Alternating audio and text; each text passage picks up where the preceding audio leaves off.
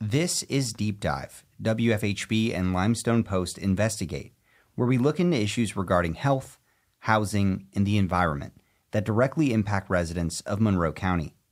We are looking into the Hoosier National Forest and the Charles C. Deam Wilderness area within it. Last week, we explored recent legislation introduced by Senator Mike Braun, which would expand the boundaries of the wilderness area. This week, we dive deeper into the history of the land and what it was before it was a wilderness area. During our research on the history of the Hoosier National Forest, one thing we noticed is that most of the history centers around European settlers. The U.S. Forest Service does acknowledge that there were people living here before the colonists, but does not go into much detail about who, when, and where.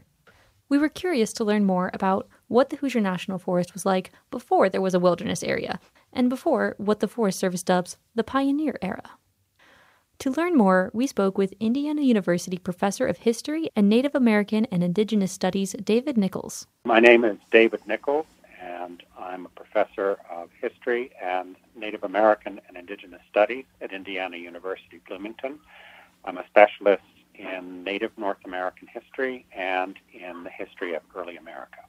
Nichols shared with us a history lesson surrounding the North American indigenous peoples and cultures that have lived in Indiana and surrounding areas. There are many places to begin the story of Native people in Indiana. The Miamis, for instance, say that they have always been here and that they originated from what they call the coming out place, which is the headwaters, or rather the mouth of the St. Joseph River, where it empties into Lake Michigan. Archaeologists have determined that human beings were present in North America by about, I believe, 20,000 years ago, if not earlier, are the oldest currently accepted findings. And ethnohistorians, that is to say, people who study the history of indigenous people, estimate that there were people in southern Indiana by about 14,000 years ago. And most likely the first human beings in Indiana entered the boundaries of the modern state from the south, because the northern part of Indiana was still covered with glaciers until about 10,000 years ago. So the state was sort of settled by people from south to north. And for much of the period up until about 3,000 years ago, the native population in Indiana was semi-sedentary, which means people would live in one particular site for a few months, and then they would move to others, and had a blended economy based on fish, on hunting, mostly small game, and on the gathering of wild plant fruits. And this would become, or would remain somewhat typical of indigenous and actually early white settler diets in the region until about really the 19th century. By about 3,500 years ago, some of the native people in Indiana were beginning to farm. They were cultivating what are called North American cultivars or North American domestic plants, namely sunflowers and squash.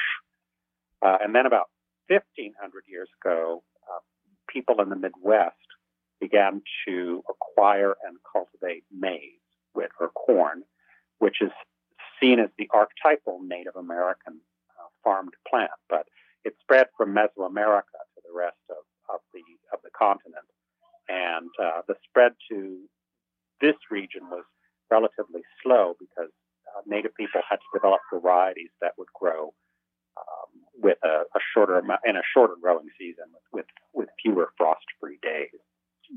So agriculture comes to the Great Lakes region late by North American standards, but much earlier than historians who merely focus on the white population of the Midwest would guess. That is to say, about 1,500 years ago. Nichols shared both the Miami's origin story and a historian's research on just how far back the Miami have lived here. I think it's important to teach both of those origin stories. It is not always easy to reconcile them with one another. But I don't think they're entirely incompatible insofar as the Miami creation story isn't attached to a particular timeline and isn't intended, I think, to create a chronology. It's intended rather to say, this is where we're from, and this is what we have a particular connection to, which is the waters of Indiana. The Miami name means downstream people, and I suspect that is because, or rather that refers to their pattern of settlement in the proto-historic period, from the headwaters of the Miami up in present-day Fort Wayne down to approximately present-day Vincennes, or a little further south. He talks more about the Miami peoples later, but first, we're going to go back even further in time. The earliest evidence of human towns and settlements in the Midwest goes back to when the Adena, Hopewell, and Mississippian societies inhabited the region. There were 4 settled cultures in Indiana and in the lower Midwest to which archaeologists have attached particular names, usually based on what are called archaeological type sites, i.e. this is the name of the site where we first began to examine, modern archaeologists began to examine this culture. The first 2 of those were the Adena and the Hopewell cultures, both of which were centered in the upper Ohio Valley, but which had communities in southern Indiana.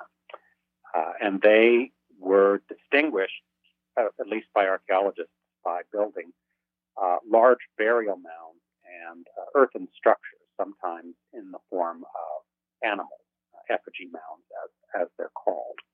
Following the Hopewell culture, the Ohio and Mississippi valleys were settled by they were culturally dominated by a culture called the Mississippian culture. And the Mississippians built very large settlements, some of which we can only call cities because they had up to 10 or 15,000 people living in them. If you've been to western Illinois and visited the Cahokia State Park and UNESCO Heritage Site, you will have been to the site of the largest of these cities. The Mississippians, or one of their groups, or one of their communities, built a large town here in Indiana, southern Indiana, which is now called Angel Mound, after the family that originally owned the farm where the excavations took place. And like other Mississippian communities, Angel Mound seems to have been a large town with about 1,000 people. So small by Mississippian standards, but pretty large by town standards in the pre-modern era, with temple platforms and with a number of subordinate farming villages in the area that provided food to the community, which implies that in Angel Mounds there was also a specialization of labor and people who were not just farmers but also warriors, priests, craftspeople. We estimate that Angel Mounds as a community lasted for quite some time, about 400 years. Nichols explained that there was a little ice age that historians believe pushed people to move further south. This little ice age, which marked a period of regional cooling, especially in the North Atlantic region, took place from the early 1300s to around 1850. And the site was probably gradually abandoned in around 1400 CE, so about 600 years ago, most likely due to climatic stresses that accompanied the Little Ice Age.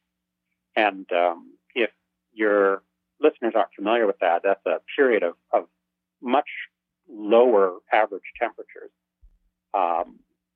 that gripped the northern hemisphere from about 1300 CE to about 1800, so actually for a very long time.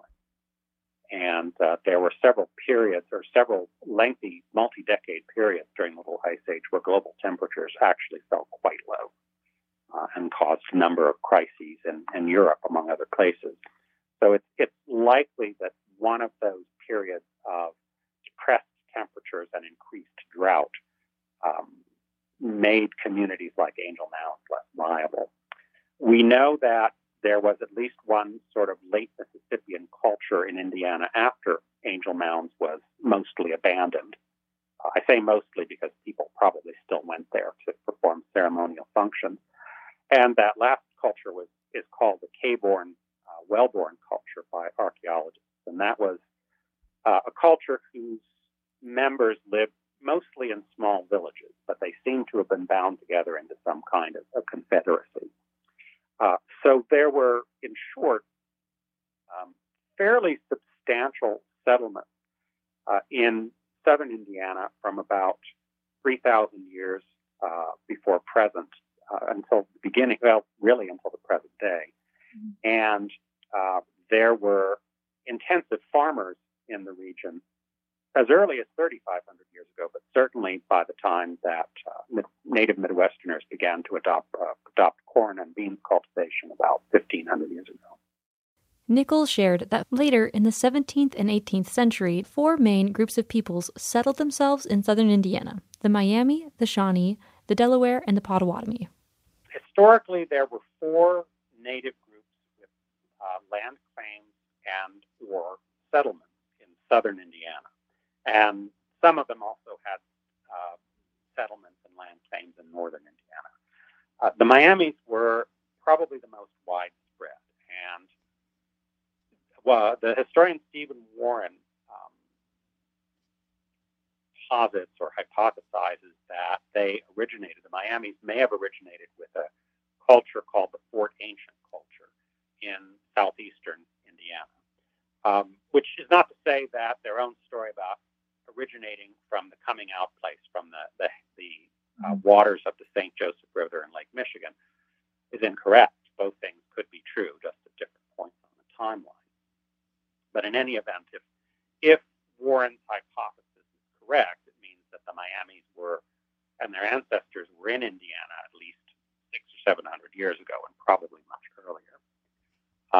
They settled the Wabash River Valley, pretty much from the headwaters all the way down to the mouth, where the confluence of the Wabash and Ohio rivers is, by the end of the 17th century. And there were, I would say, several dozen towns and villages in the Miami Confederacy, which included 2 other native groups that were Miamis, but which whites often identified as belonging to other nations. And those were the Weas, who resided kind of in the central Wabash Valley between Lafayette and Terre Haute, and then the Piankashaws, who resided further south toward Vincennes. The second nations with settlements and land claims in southern Indiana were the Lenapes or Delawares, and they were migrants from the modern Delaware and Hudson River valleys on the East Coast. Their ancestors were essentially driven to migrate first to western Pennsylvania and then to Ohio and then to the White River Valley of Indiana by white settlers. So they arrived in the region a bit later than other native people and settled in Indiana largely to try to acquire some kind of refuge from combative and occasionally murderous white settlers. And the Delawares mostly settled in the White River Valley. So they may have had the most substantial towns in southern Indiana in the early 19th century. A third group that settled all through the state, including in southwestern Indiana, were the Shawnees.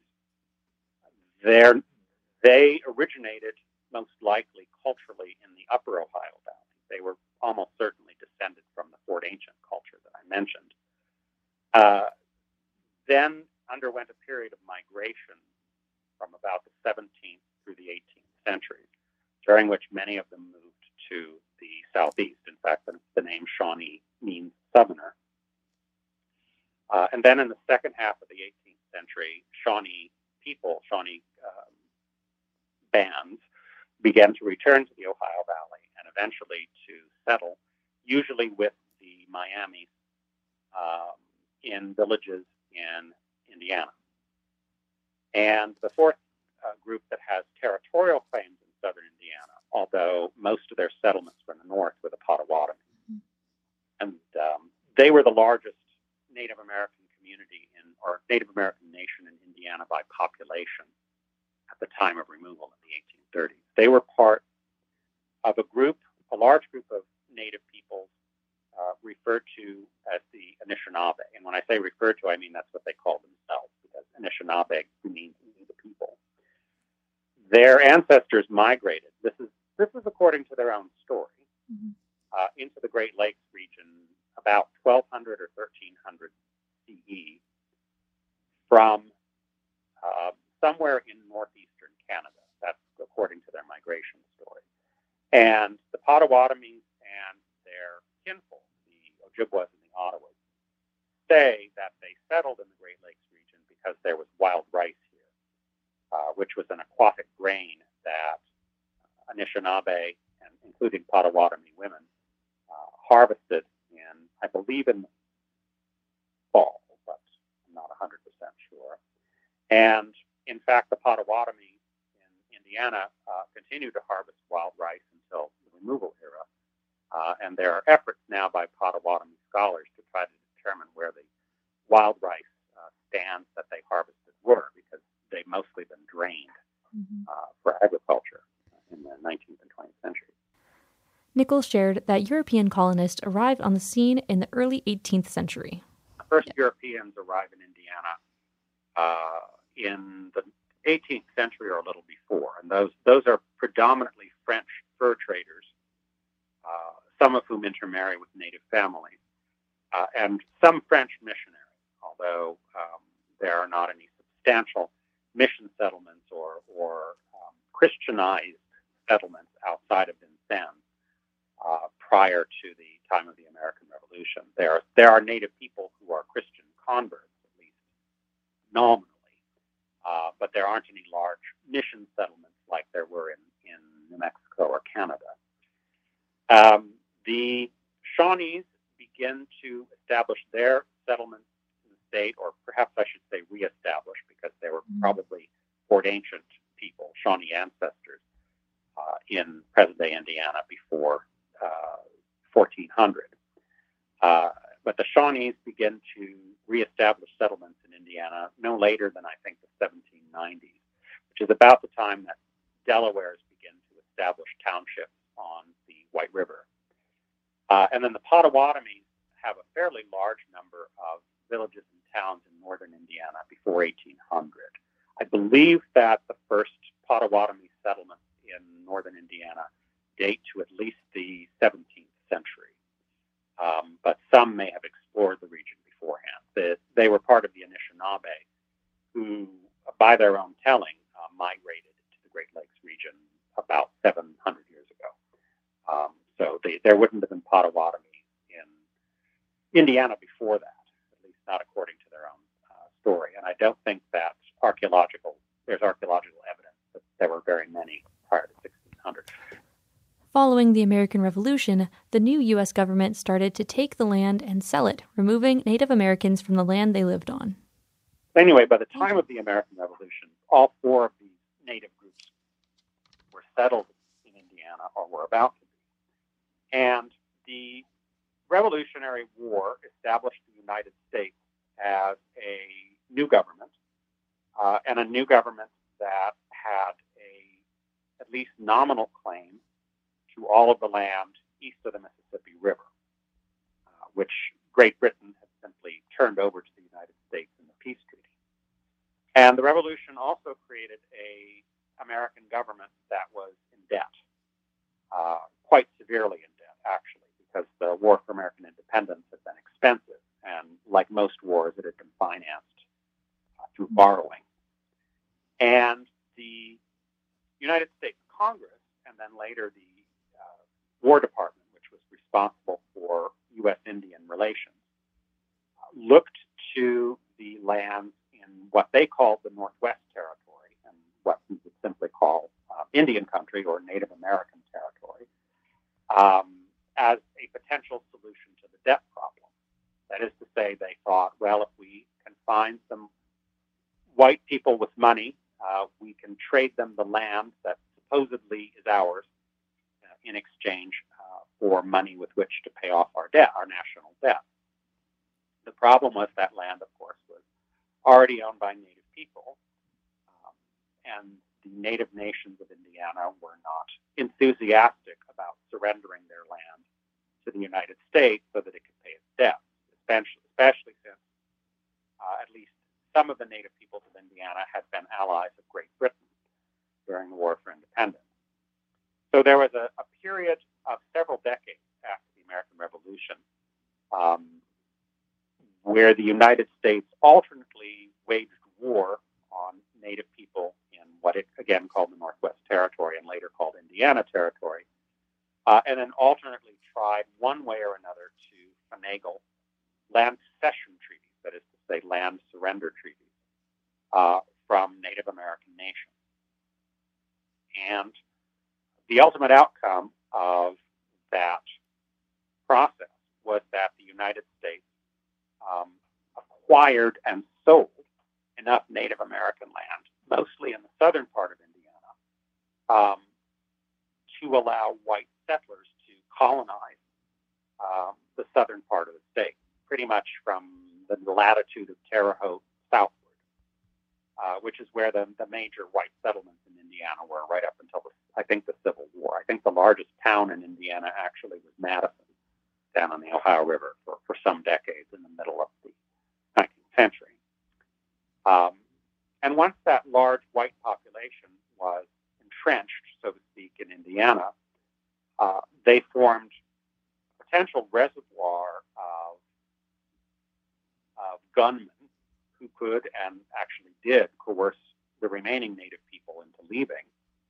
And they also formed an interest group in Washington, D.C., because once Indiana became a state, it had congressmen and senators who could speak on behalf of its white settlers' interests.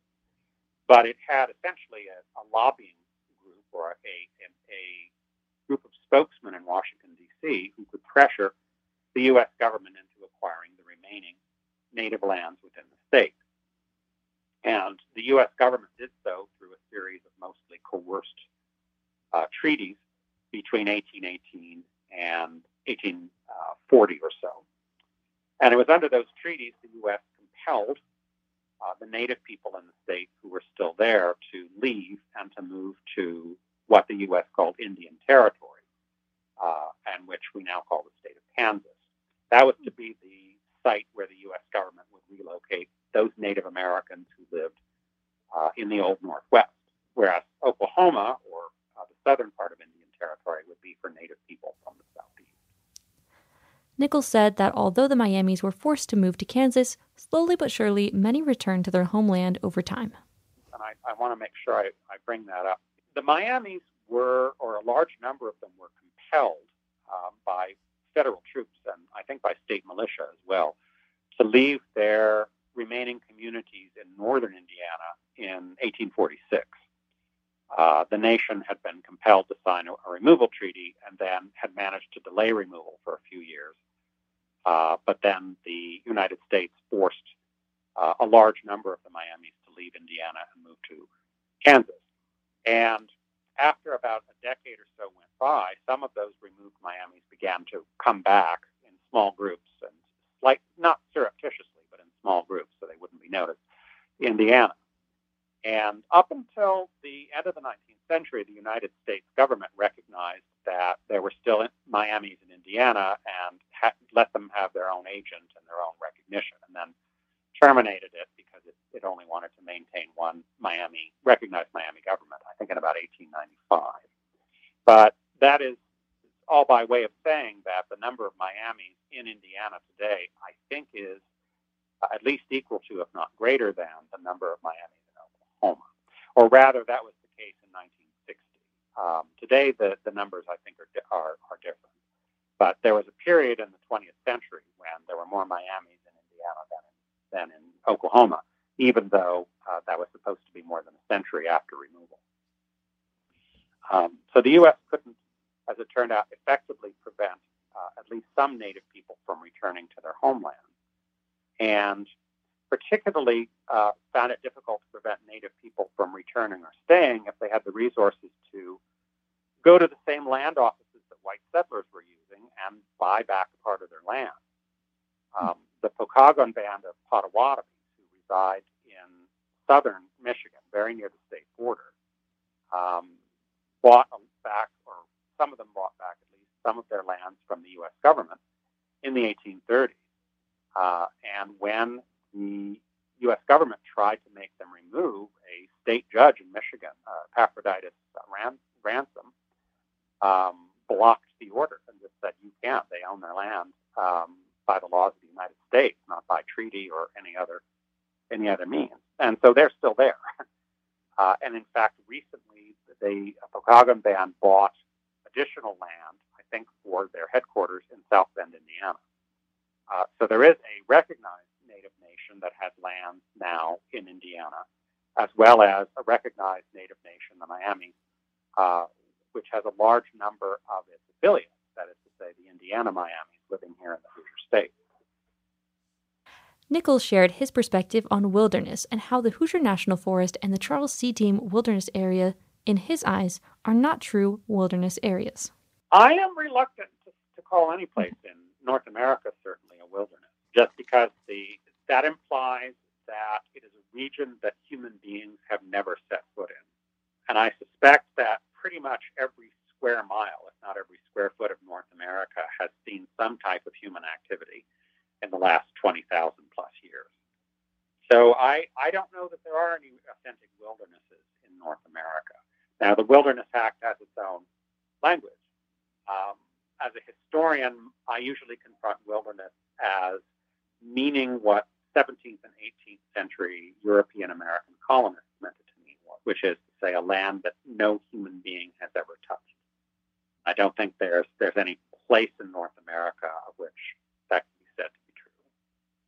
I think today our wildernesses are very cultivated, and that's part, I think, of the goal of state and national park services, is to create an experience that is both wild but also safe.